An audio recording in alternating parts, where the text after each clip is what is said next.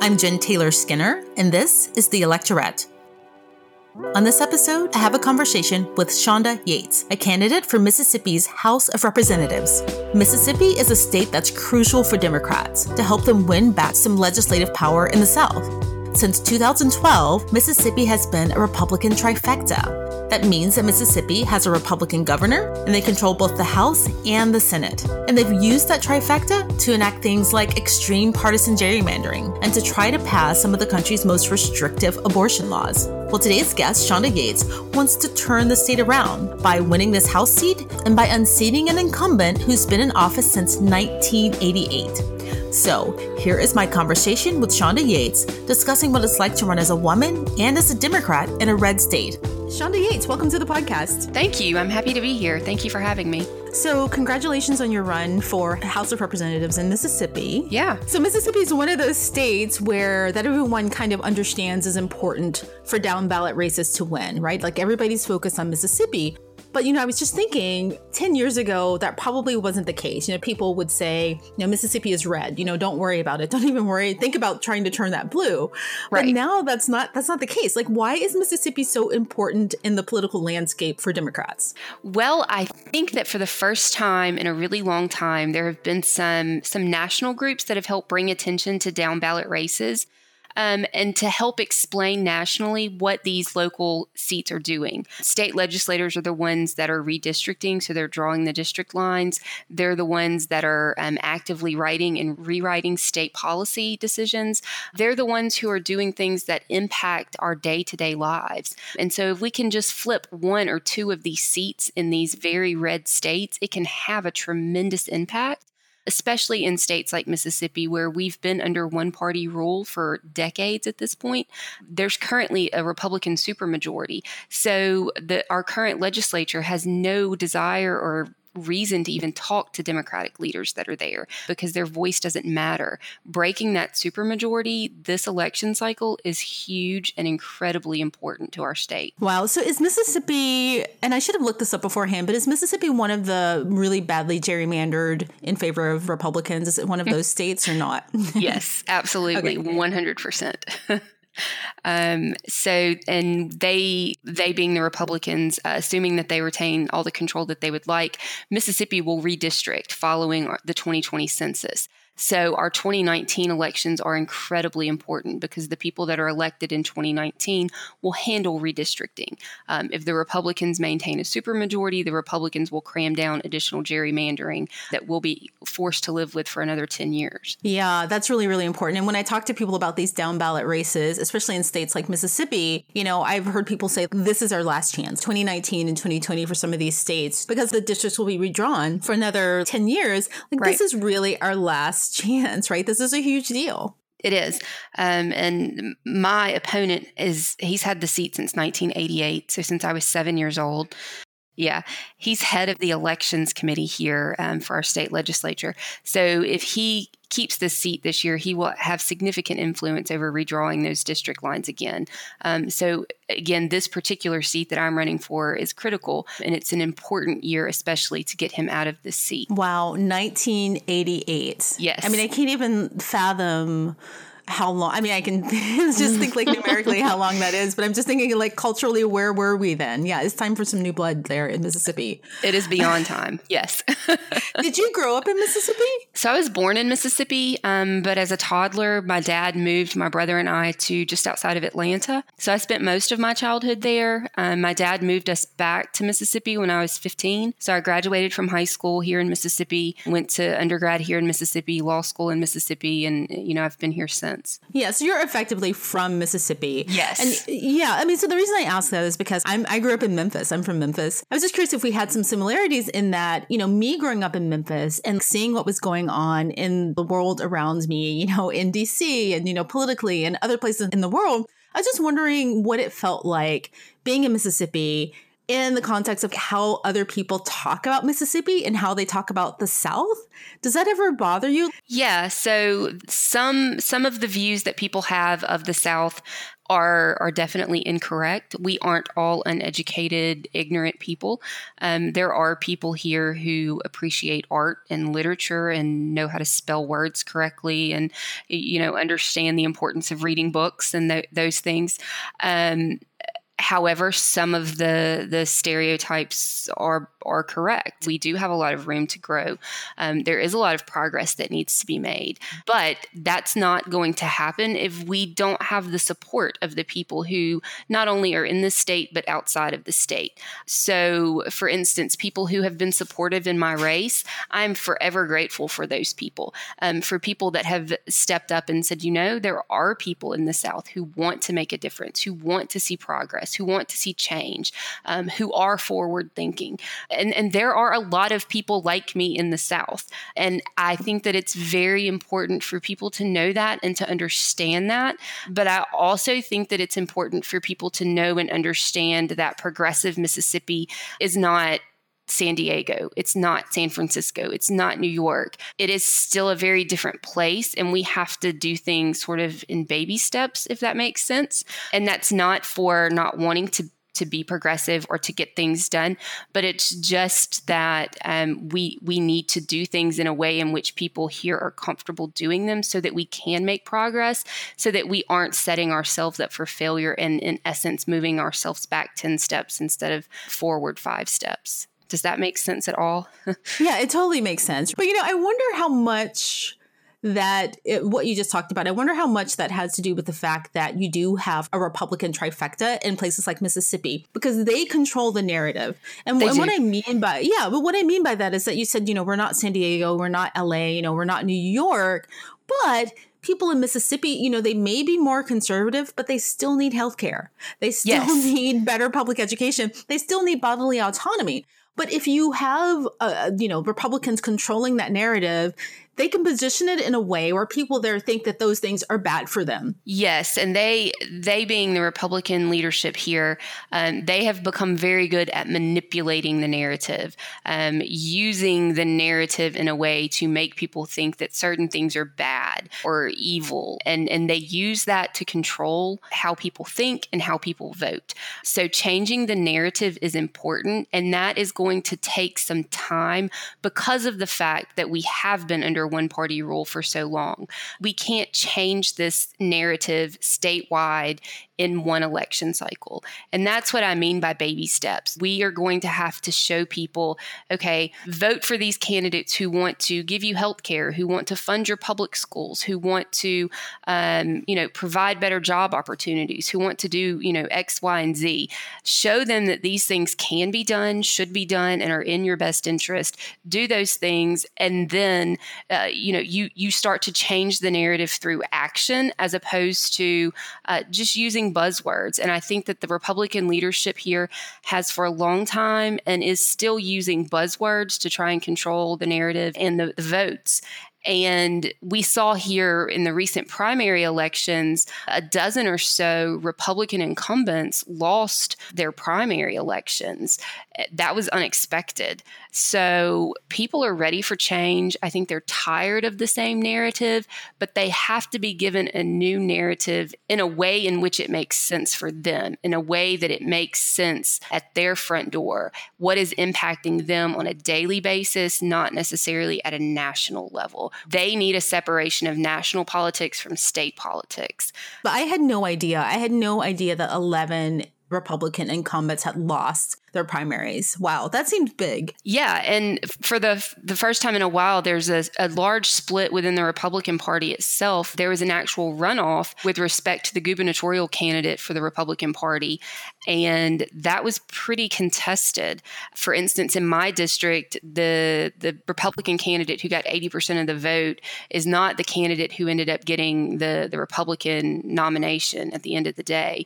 But there are a lot of people in my district who have been talking about the fact that they cannot vote for the Republican who was nominated, and they will be voting for the Democratic nominee as a result. That is unheard of in Mississippi Republican politics. Republicans have by and large just towed the line and swallowed whatever it is that they didn't like and voted party line. So for there to be this public outcry within the Republican Party is a very interesting dynamic that's happening in Mississippi right now. Wow, that's huge. In your district, it's District 64, right, that you're running for. Yes. So I'm thinking about you, and I'm thinking about you running, and I'm excited for you. And I'm also thinking about what happened in the 2018 midterms, where we had this historic number of women, in the House.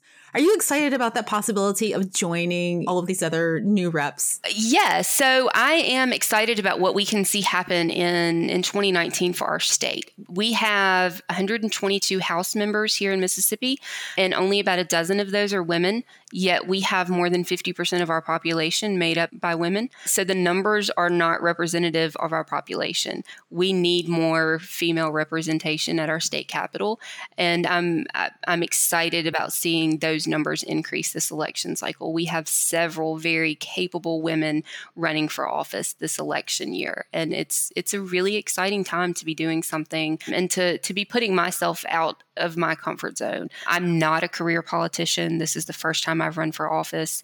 I'm an attorney. I'm a small business owner. I'm a working mother. But I want to see my district, my city, my state be a better place to raise my 4-year-old son, as well as the other children and the other families and the other small businesses here. And so I feel like this is something that I have to do, and something that other people in my similar position also feel the same way about. And that's the reason they're doing it as well. So what made you make the move? I mean, did it take you a long time? Did someone have to convince you? Or I'm always interested about that period in people's lives when they go from the private sector to, public office. Sure. So I was asked by a few people to run for this seat about 2 weeks before the qualifying deadline. Wow. So yeah, I did not have a long time to ponder this. I initially laughed when I got that first phone call and said, I'm pretty sure you have the wrong number. I don't think you meant to call me. But, I talked to my husband about it. I talked to some of my family about it, some close friends, and ultimately decided that I could either be the person who continues to complain about things on Facebook, or I could be the person who decided to be part of the change that I kept saying that I wanted to see happen. So I said yes, and turned in my qualifying papers, and I've been running since. My feet hit the ground, and I've been pushing forward ever since. And I'm in it to win it, and I plan to be there, November 5th at the end of the day, smiling and ready to take my seat at the Capitol. Excellent. So I want to talk about your district and all of these unhappy people who are unhappy with the Republicans. What are they asking you for? Like, what do they need and want? What don't they have, and who's not giving it to them? It's really very basic stuff. So by and large, we have the worst infrastructure. I can't even explain it to you. If you haven't driven on our roads or our streets, we have potholes that you could literally lay down in. We have bridges that have been closed for years. Our infrastructure is crumbling. Like, we have restaurants in our district where water lines will break and restaurants will have to close for weekends or longer because they can't service their customers. We have schools that have to close because they don't have any water pressure, so kids can't flush the toilets or wash their hands. So infrastructure is really, really a top priority for a lot of people. We also have some of the worst public schools in the entire nation, and our schools have been underfunded for decades by our state legislators. So people are ready to see our schools be funded. They're ready to see an investment in our kids' education, because the people in my district understand that if we're investing in our kids' education, we're investing in our state's future. We'll see a downturn in crime. We'll see an uptick in economic development. We'll see the creation of jobs that are paying higher wages because we'll have an educated populace. There are many, many good things that come with investing in a quality education. They're ready to see that happen in my district and in the state as a whole. My district is also composed pretty much exclusively of working families and tons of small businesses. And they are ready to see a legislature that is going to support working families and small businesses. Our current legislature has supported big business, big out-of-state corporations, sending millions of dollars in tax breaks to places like Amazon and Walmart. Instead of incentivizing small business ownership and working families, those are the backbone, the lifeblood of Mississippi, the district that I'm asking to represent. So people are really just asking for a representative who's going to represent them, represent their interest, and be honest with them, be candid with them, be transparent, and who will respond to their emails or address their concerns. We haven't had a representative for more than 30 years now who's even willing to answer questions that constituents have, or answer an email or pick up the phone and call someone and respond if there's an issue or a question that someone may have. Right. It's funny speaking of education, I think you and I may have talked about this offline, but an educated populace can be really dangerous for some politicians. Absolutely. Right? Like when kids have access to information that teaches them about, for instance, voting rights, the history of voting rights, or, the fact that, having running water in their school is kind of a basic right. Yeah. And when people start to understand this can be kind of dangerous for, one party. Yeah, absolutely. And I mean, it could be dangerous for any party if you have a party that's maintaining control and using that control in a bad way. My main thing has always been that we need to be teaching our children how to think and not what to think. And I stand by that. And, I have a 4-year-old son. He's the product of 2 attorneys. So I'm sure I'll be eating those words at some point when he's a 16-year-old arguing with me. But I do think it's important that our kids know how to think. And not just memorize facts from a book or memorize what it is that we tell them they're supposed to know. Those sort of intuitive skills about how to think and how to figure things out and how to rationalize. That's what we need to be teaching our kids, and we're failing them right now miserably. Yeah. So, what is it like for you right now on the ground in this race as someone who this is your first foray into politics? And, what is it like, in a red state, being a Democrat, like just talking to people? Sure. It's hot. It's 100 degrees and we're knocking doors. We'll hit 3,000 doors this weekend. So we've been out there. We've been out there strong. We're talking to a lot of people. And it's interesting. My district is, there are a lot of Republicans in my district. And I've talked to a lot of Republicans, and by and large, everyone has been receptive. They have said, typically I vote Republican.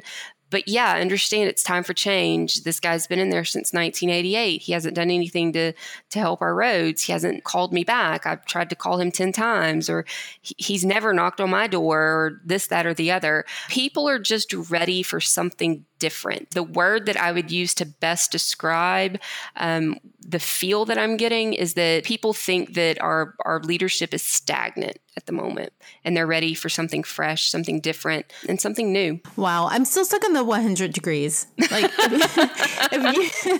if you knocked on my door in 100-degree weather, I would just give you all of my money. I'd be like, I have a lot of people offer me bottled water and offer, come inside, stand in the air conditioner. People are very, very nice. So that's been very, very nice. No one's ever mentioned that to me. I mean, I've talked to a few people who were running in the South, and I forget, because I'm from there, right? And I forget that, in September when, the rest of the country is really comfortable, you guys are still dealing with 90 and 100-degree weather, and I just couldn't take it. Yeah, we had a heat wave the past couple of weekends, so it's been pretty miserable. Let's see. So this weekend, according to my weather app, it should only be a high of 97. So it should be pleasant. Oh my God. See, I've been away too long. I wouldn't even leave the house. I'd be like, oh God, I'd be on my fainting couch with a glass of iced tea. Oh God, I'm not leaving. Anyway, well, okay. So that's a big deal. I applaud you for that. So.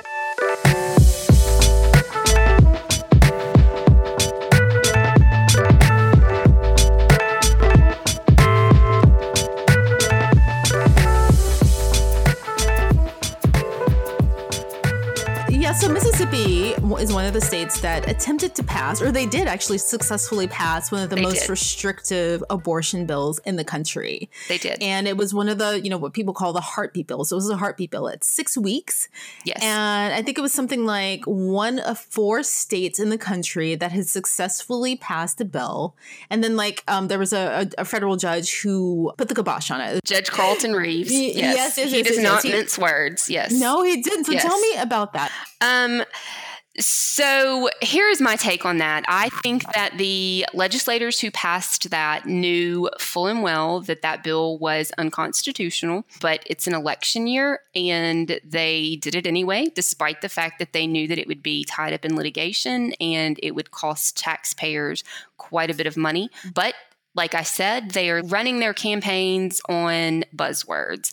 They are trying to control the narrative. So that's the reason that they did it. I don't think that they actually care one way or the other about whether or not this is overturned or not. If they truly cared about protecting children or babies, they would look at the fact that we have the highest infant mortality rate of any state in the country. They would look at the fact that we have rural hospitals that are closing all across our state, that are leaving women and children without access to any health care. None.